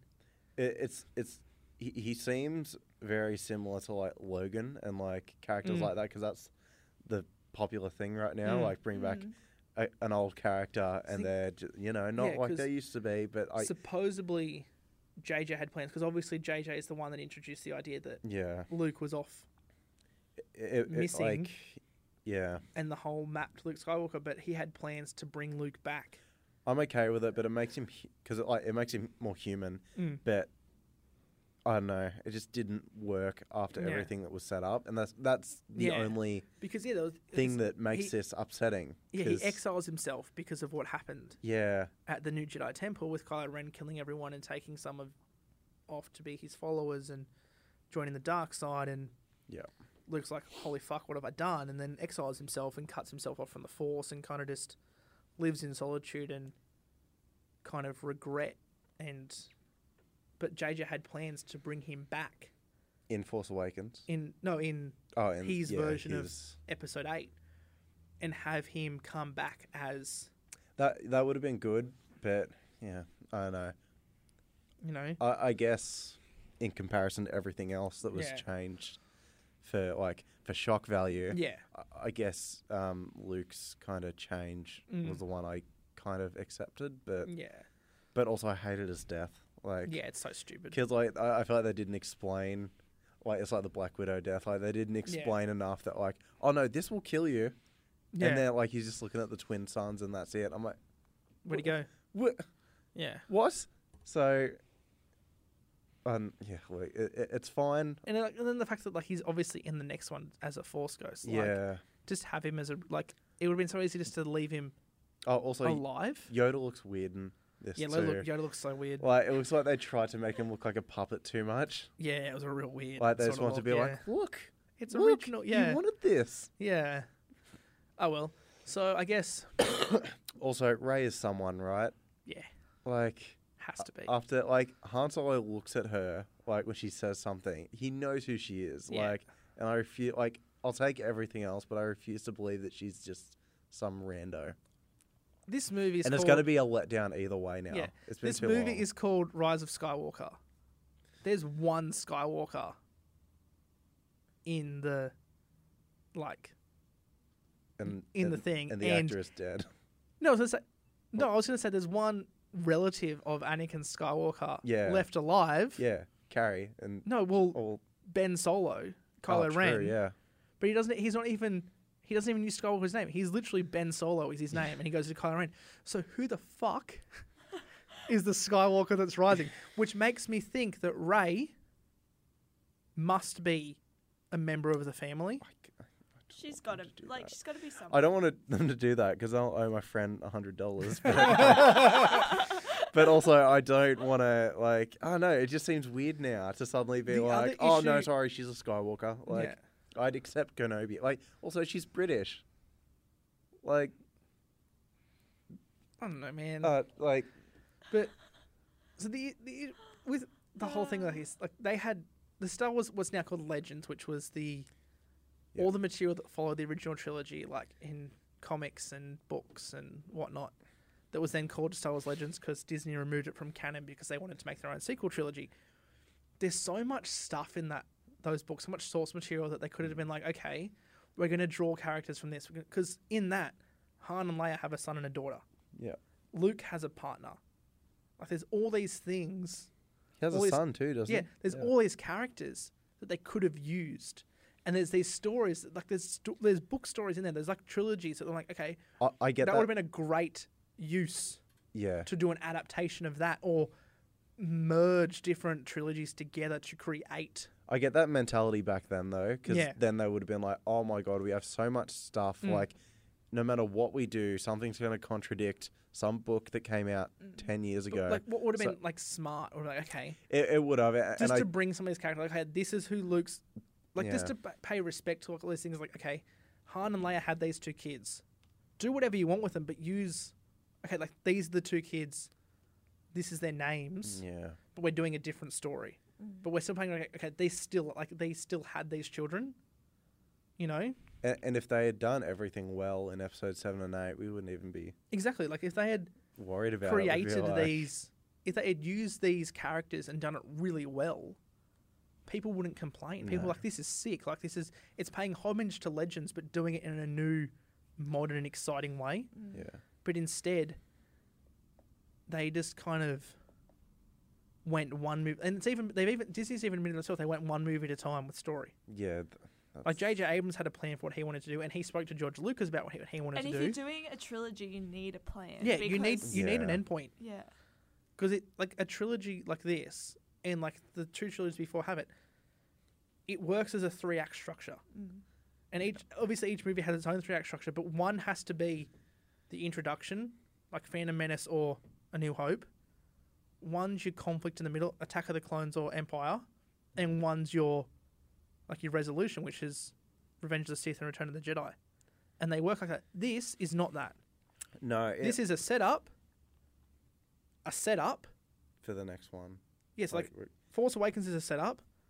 Last Jedi just throws out the bin and just tries to set up something else. And it felt like an ending too. Yeah. We can talk shit about the prequels all we want, but at least it's a coherent story and it all makes sense. Yeah. And it all makes sense flowing into and the first, the original trilogy. And yes, we may have bought tickets to go see it at midnight because, we're plebs, but I don't know. It's just going to be weird watching it being like, oh, but what if this is bad? I know. I tend to be able to ignore that when I'm watching it, but I'm just keen to see what they kind of pull out of their ass because they only started this they started this late in the game because they fired Trevorrow and end of after Last Jedi came out. I'm pretty sure. And they bought JJ back because they were okay, we can't do this and it single director led thing. We need someone we need JJ back because JJ's the franchise fixer. Yeah. And also he's done it. He's done it, but he's done it so many times. He's created all these different properties. Yeah. That is successful. He did the Star Trek reboots. Yeah. And the two that he did are fantastic. He has been labeled a franchise fixer or a franchise reinvigorator, I suppose you could say. He brings something that's already existing and does the right amount of does the right amount of fan service, but also creates something new that the fans like. He understands the core rules of a franchise and uses them, and doesn't just like, okay, I'm going to throw all that in the bin and do whatever I want, like what Rian Johnson did. I kind of appreciate Rian Johnson more as a director though, because what does JJ do stylistically? That's lens flares. So many lens flares. Yeah. Other than that, like, I think stylistically, JJ is really good at, okay, this is what this franchise is. Yeah. And sticks with that. So, like, stylistically, like in Force Awakens, that movie stylistically is the same as the 6 films before. He keeps George Lucas's style and makes it feel like a Star Wars film because he just continues that. Like, he doesn't try and change the style of something. But then Rian Johnson, like the style of Last Jedi is completely different to anything before. But he's like, hey, this is what Star Wars is. This is what I'm going to make a Star Wars film. This is the style of Star Wars. That's what I'm going to do. Yeah. You know, with all the crossfades and like, he just makes a Star Wars film, which makes me hopeful for going to see Episode 9. Is that it's a Star Wars film, and I know it's going to be a Star Wars film. Yeah. I don't know. Whereas, no, yeah. Oh well, so I we guess can hope. we literally for like the last, I don't even know how long, have been I have taken us so far removed from the original trilogy, which is the topic of this episode. But I just really wanted to talk about the whole saga itself and like what fair. Is, and obviously we knew going into this was going to be a long episode because it's just such a huge topic, talking about the biggest franchise. And we haven't even covered everything. No, we haven't covered Rogue One or Solo or all these other things. Like, it's kind of just this overarching story, and I really wanted to tell that story of like how the original Star Wars movie was kind of made and different elements of that. And I know that I've probably spoken for this whole thing mostly. No, it was really interesting. I learned a lot, actually. Yeah. So I really recommend to anyone that's interested in Star Wars to watch Empire of Dreams. Like, it's beautiful. It has all different, like George Lucas is in it. Like, there's all these different, like Anthony Daniels. There's different people that give, like, that are interviewed, and the whole process of making these films. And like Anthony Daniels tells a story of how he just fell over in the C-3PO suit one day, just fell over and couldn't stop himself. Just fell over, and he was just laying on the ground in the Tunisian desert. And people were like, oh shit, and like, he was just stuck there because he couldn't get up because he could barely move in the thing. And like with C-3PO, there was originally like going to be a Darth Vader thing. It was going to be someone else as a voice actor. And the first couple of things, Anthony Daniels kind of was just saying the lines, and then he developed the C-3PO voice and started doing that in the scenes. And then George was actually, we're just going to use that. So then obviously they did the re-record of the dialogue, and it was put in over the top. So Anthony Daniels then with the voice, because he started doing that voice and he got into the character that he's now been doing for 42 years. Is he still voicing? He's still in the suit. He'll do really? anything, Yeah. Holy shit. He's still in that suit. Is that like the longest running character ever? Yes. Well, I think so. I mean, played by the same I would say person. inside a suit, because like you could use everyone else from the original trilogy, like kind true. of still going. True. But yeah, like it's just an interest. Yeah, he's kind of in the. That's awesome. Whereas like the person that plays Chewbacca's changed, and R2-D2's changed, because unfortunately both the original actors have passed away. So there's new people in those roles, but obviously you can't tell because they're in a suit. Yeah. But yeah. What a story. Do you guys want to add anything into that? I've just spoken for like an hour and a half. I feel like you've nailed it. Yeah. I'm sure we'll have plenty of stuff to say once we see Rise of Skywalker. But yeah, I think I've kind of just had a lot of pages and notes that I went through, and then kind of just went off my head. Like, there's 5,000 words in this 22-page document that I had. Holy shit. And I mean, a lot of that I can now go through is just facts. Like, I had there's 47 random facts. I'm obviously not going to go through all of them, but there's random facts about the production of the film. Like, Bullock, the guy who played Boba Fett, could not see out of that mask. Like, he had to be directed where to go because he physically couldn't see. If there was light hitting that mask, he couldn't see out of it. He was completely blind. So yeah, he had to remember where he had to be when Darth Vader was saying something, and where he had to be when Jabba the Hutt was saying something. It was kind of just like that line said, "Now I walk 4 steps this way, and then that line said, and I walk this. Like, it was kind of like hearing and then kind of a practiced path where he had to go. That's funny. Wouldn't want to step in front of him. Poor guy. Yeah. I like this one. The use of the Force in these movies. Because obviously you can't do, like, digital effects. But there's multiple scenes where, like, Luke Skywalker retrieves his lightsaber and it flies to his hand. Do you know how they did that? They did it in reverse. Yeah. He just throws it and then just play it backwards. And it just comes back to his hand, which is great. So, like, in Return of the Jedi, he throws his arm up in the air to catch, like, the lightsaber. But, like, yeah, like, he's just gone. Yeah, well, he like throws it and then he like wait and then he like puts his like and like it's the whole reverse thing. Like, it's a great, like, he's just like yep, and it goes. And he's like waiting for it to come back, but he's actually just thrown it into the sky. So, like, the whole motion, he's like, yeah. I don't know why I'm doing the motion because only you two can see me. It's very entertaining. They had to film the scene where Luke hits his head on the roof of Yoda's hut 16 times.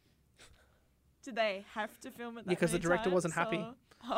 Mark Hamill just didn't get his headbutt right. It just kept happening. So I thought that was, you know.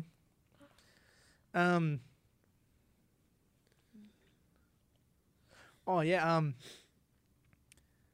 So when they're filming the whole Wampa thing at the start of Hoth, they were in Norway in the snow. And they had so much snow that day. It was like minus 20, minus 30 outside. And no one wanted to go outside. So to film the scenes of Luke and Han in the snow, they opened the hotel door, set the camera up at the door, sent Hamill and Ford out into the snow, and the whole crew sat inside with the fire going and just sitting there with the camera facing out the door. And they were just outside the hotel in the snow, and they just sat inside warm. So they had to go outside, and everyone else just stayed inside. Like, what? Genius. Yeah. No, that's boring. Yeah, so I mentioned this before. Like, Lucas brought Harrison Ford in, who had worked in American Graffiti, to feed lines to the actors in the auditions, but ended up picking Ford because his delivery of the lines was better than anyone that auditioned. No, it doesn't matter. Yeah, so, like, I mean, there's a lot of these random facts that aren't really facts. They're kind of just random, stupid pieces of information that are really, like, just everyone knows. Oh, yeah. In 1977, just after the film had come out, Mark Hamill was involved in a really serious car accident and required facial reconstruction surgery. So that's why in the start of Empire, Luke gets hit in the face by the Wampa and he has that scar. So they incorporated his deformity, like, very slight, like, into the film. Because at the time, like, now it's really, like, you don't really notice it, but at the time it was a noticeable line across his face. So for the couple of scenes before that, it's make-upped over. And then they just have him smacked in the face for the rest of the movie. And Return of the Jedi, you can see it. That's because great. They had to, like, it was obviously like, well, we're not going to put you in makeup for over an hour every day to cover this up. We'll just incorporate it into the story and it can just be there because... Why not? For Yoda, there was, before Frank Oz was brought on to do the puppetry for Yoda, they considered having a kid or a midget, dwarf, in the costume, or a monkey dressed up with a mask. A monkey? Yeah, 100%. Oh my god. Which I find real weird. That would be wild. 7 puppeteers had to control Jabba the Hutt, including 3 inside the suit. So there's 3 people inside that. That's such a gross puppet. I didn't know this. The final victory song of the Ewoks in Return of the Jedi was composed by Joseph Williams, lead singer of the band Toto. You're kidding! Yeah. Oh my gosh! Who is gosh. also composer John Williams son. There you go. So John Williams, who wrote the score, is the father of... I had no idea. I didn't know that either. That's just awesome. blown my mind that Joseph Williams, the leader of the band Toto, is the son of John Williams. Like, that's amazing. That's a fun fact. Number 22. That is a fun fact. How is that not... No, number 1's the international incident. Oh. Yeah.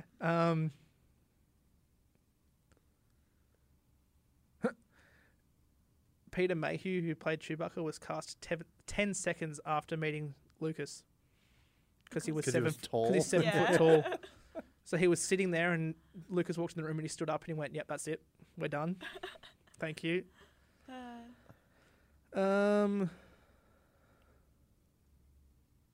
Yeah.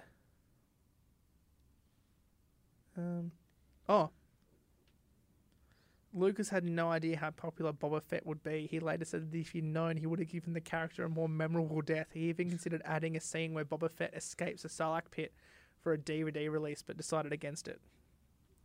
There you go. Do you reckon we'll see him again? I mean, in the Legends comics and books, he climbs out. Yeah. And there's rumors now with the whole Mandalorian that he's going to appear.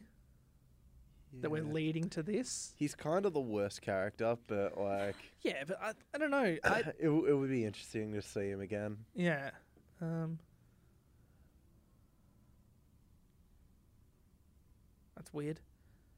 Frank Oz brought Miss Piggy to set with him, who he also voiced to cheer him up when he was... to cheer Hamill up when Hamill was having... Sorry. I missed that bit in the start. Yeah, so Frank Oz would use Miss Piggy in Dagobah. Yeah, because he was alone for like months. Yeah, because Mark Hamill was on that set. He was the only actor there, and then it was the Yoda puppet. Yeah, for ages. I thought you sounded like Frank Oz just go into his trailer and just like talk to Miss Piggy. No, I just had a picture in my head of like they're in Yoda's hut, and then like Mark Hamill turns around and instead of Yoda being there, it was just Miss Piggy, and he's like, "What the fuck?"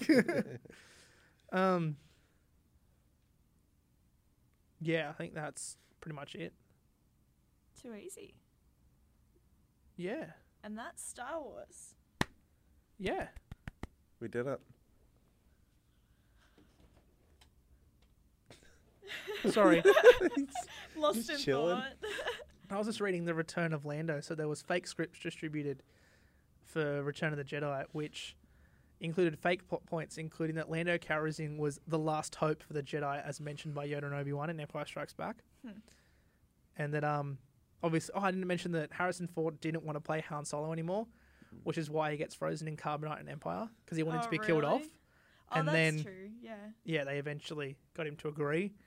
And then that's the reason he was actually killed off in Force Awakens. Yeah. Because he's like, I'm coming back for one, and that's it. Because he didn't want to do anymore. I was like, I'll come back for this one. And I think... For Force Awakens... I felt like we all knew the second they said like Harrison Ford was back, or like, oh, this is it. In Force Awakens, Harrison Ford got paid $30 million to be in that movie and gets 0.1% of all profits for that movie for all time. Holy shit. That was the deal. The next highest paid actors in that film are Mark Hamill and Carrie Fisher, who got $3 million each. What? The new cast members, so Daisy... To be fair, Mark Hamill did shit all. He just turned around and looked. Daisy Ridley... John Boyega and Oscar Isaacs got $800,000 each for that film. So the three new main characters got $800,000 each. Harrison Ford got $30 million and 0.1% of profits forever. Whoa! So his estate will be getting that forever once he dies. Man, I should have gone into acting. Like, that's insane. Like, he got 10 times more than his original trilogy co-stars, because that was the only way he was going to come back. Yeah. He got over 30 times more than the original, like the new I know. people. It's insanity. Holy shit. To be fair, he's very good in it. Like, yeah. Like, he didn't, like... He's great. He didn't Crystal Skull it. Like, he actually felt like Han Crystal Solo Skull. again. He did not want to be doing that at all. Like, I had a big, fat, dopey grin every time he comes onto the Falcon with Chewie. Yeah, for the first time. Like, Look, when they first walk on, he's like, Chewie, we're home. And it's like, ah! You bastard, how'd you lose the ship in the first place? Yeah. See, and I was always fine with them dying, but, like, halfway through the movie, I was like, oh, he's actually really good. It was at that point I was like, oh wait, I don't want him to go. Yeah. So I guess we can do. Would you watch Star Wars again, Nick? Depends how Rise of Skywalker goes, I guess. I could totally boycott the whole franchise killer forever. I know. Rose could end up being the. Is she even in it? I think she. I don't even know. I think there's like a frame of her in the trailer. Oh. But first scene just gets shot in the head by a stormtrooper. Thanks. Let's move on. I feel so bad for that. That actress. poor actress. She got. Her character is in no way good in that film, but I feel so sorry for that. Like, she did not deserve the online hate she got. Like, no one deserves to be bullied for a character they play in a film. Like, for them, it's a job. They're given a script. Yeah. Like, they're given a script and direction, right? There's a limit to what they can do with that. Same as, like, Mark Hamill. Like, he wasn't happy with where his character went, but he still did it because that was his character. It's his job. It's his job. And, like, you know, she was obviously cast and really excited to be in Star Wars and this character, and I think in a different film everyone would have loved her and her character, but there's the one moment obviously that her character does that everyone hates her for, but that's not her fault. No, it's not the actress's fault. No, that's just a like badly written she's good character. in it. Like, she has a good, like, her performance is good in that movie. I think she does really well for what she's given. And no one deserves the online hate. Rian Johnson deserves the online hate because he's the one to blame. That wrote it. Yeah, it's his fault. To be fair, I'm sure he's gotten way more than her, so he's gotten his share. But yeah. Obviously, I say hate. Has she been not in death threats? I don't think she's been anything since. Yeah, not death threats, not anything like that. But you can hate on someone who wrote something and directed that because any issues like with that is. But you can't abuse someone for it. No. Like, even that, you can't abuse Rian Johnson for what he did, but you can dislike and you can... Like, we can say, that was dumb. You can have dislike and hatred towards that, but you can't go online and bully someone for that. Yeah. There's an extent. Yeah, there's a line. Like, I hate that film. Well, I don't hate that film. I hate elements of that film, and obviously directly blame Rian Johnson for those elements of the film because he's the one that introduced them.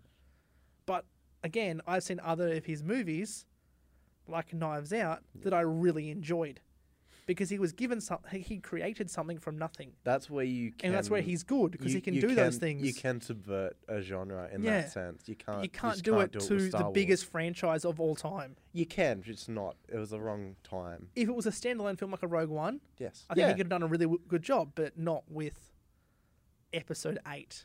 Yeah, 100%. You know, that's your penultimate? Is that the word? Yeah, film in a franchise. Like, you don't do that. And it just felt like just the end of that movie. It didn't feel like there was going to be a sequel. And like for the last the entire rebellion is on the Millennium Falcon. That's it. And it's like, how do you? And now there's a whole fleet. It's like, what are you doing, bro? Anyway, okay, that's bit of a tangent. I'd watch Star Wars again. Yeah, I'd definitely watch it all again. Yeah. I mean, I kind of really want. I'm excited to show my children these films. Yeah. Like, I'm excited, like, you know, to introduce people. Like, I say that. I introduced my girlfriend to them a few months ago, and she hates Star. We never finished it. Oh, no. So I gave up on that. But she's really enjoying the Marvel movies, so you win I've compromised, yeah. Okay, fair enough. And she enjoys Lord of the Rings, so I think it's just Star Wars, and I think she's from a family that never really, like, watched it, and she it was obviously her first time seeing them. And I think it's kind of like if someone's not really that interested in it. Yeah, you got to get over that hurdle if you need it to be like because I feel like we like it because we appreciate the story and the saga. I also like it because I watched for the first time when I was like 4 years old. Yeah, that too. And I've grown up with it, and it's something I've grown up with as a kid. Whereas people that don't, I think people like don't grow up with it as a kid don't appreciate as much because it's not something they're watching these movies for the first time and it's like, oh, it wasn't necessarily something I grew up with because like I would watch it at like my nan's house because my cousins had the DVDs because like my house was really weird because like the prequel trilogy was M-rated, so I was like nah. Here's me watching the prequel trilogy as a 4-year-old. It's like so like 4, 5 and I guess I'd 4, 6, and 9. Yeah, I'd sneakily watch it. Yeah. And then I just kind of forgot about it for like years because I didn't have Foxtel. I couldn't watch the Clone Wars. Well, I remember it just kind of came back into my life when I was like 14, 15. Yeah. I remember like Lord of the Rings came out at a similar time. Yeah. And I remember I wasn't allowed to go to the movies to watch the 3 of them. But as soon as they came to DVD, I was. Because I was like a little kid. Yeah. You know, like 5, 6, 7, whatever. Mum and Dad went to see them to check that, like to watch it first. Because if you take a kid to see something in your first viewing and it turns out there might be something that's not appropriate. That's what my mum would do, but she'd never go see them. We'd be like, what are you doing? Yeah. Whereas Mum and Dad were really interested in them. They've always been like, both my parents have been lifetime fans of like these sci-fi things and fantasy things and stuff like that. Like they both grew up on Doctor Who and then Star Wars, and you know they really enjoyed all those things like X-Files through the 90s. So I've grown up with all these things and seen all these shows. So then when Lord of the Rings came out, they went and watched them first because they were excited to go and see them. And then I remember like after each one came to DVD, I got to watch them. So I obviously never got to see Lord of the Rings at the movies, but it was again the same thing. Watching these films as a kid gives you the appreciation, I think, more than people that come to it as an adult. I think you can suspend your disbelief a bit better as a child. Yeah. And I guess... Nick. Sorry, that was very close to the mic. I do it too. Yeah, I think, especially Star Wars, like, if you go and watch a movie now, like a movie like this from the 70s and 80s with this level of visual effects now as an adult for something you've never seen. Yeah. I think it's harder to enjoy. Yeah. Whereas as a kid, that's still mind-blowing because you don't understand. Like, it's still like, obviously, like, oh, this is awesome. Like, this is the coolest thing ever. The only thing that got me into Star Wars was because I thought like the whole alien stuff was like really weird. I only got into it because Han Solo was described to me as a space cowboy, and my favorite character back then was Sheriff Woody. Yeah. So I was like, oh hell yeah, it's a cowboy. Yeah, so I think, and obviously, you guys both gave your rating and we kept getting on tangents, so I would definitely, watch this all again. And excellent. Yeah, good. I think that'll do for that bit. Yeah. We're almost at 2 hours. Yeah. Longest episode yet, but it was going to happen. Yeah. No. So I guess we can just move on to. Do we want to wait till next week to say what we're excited for, or?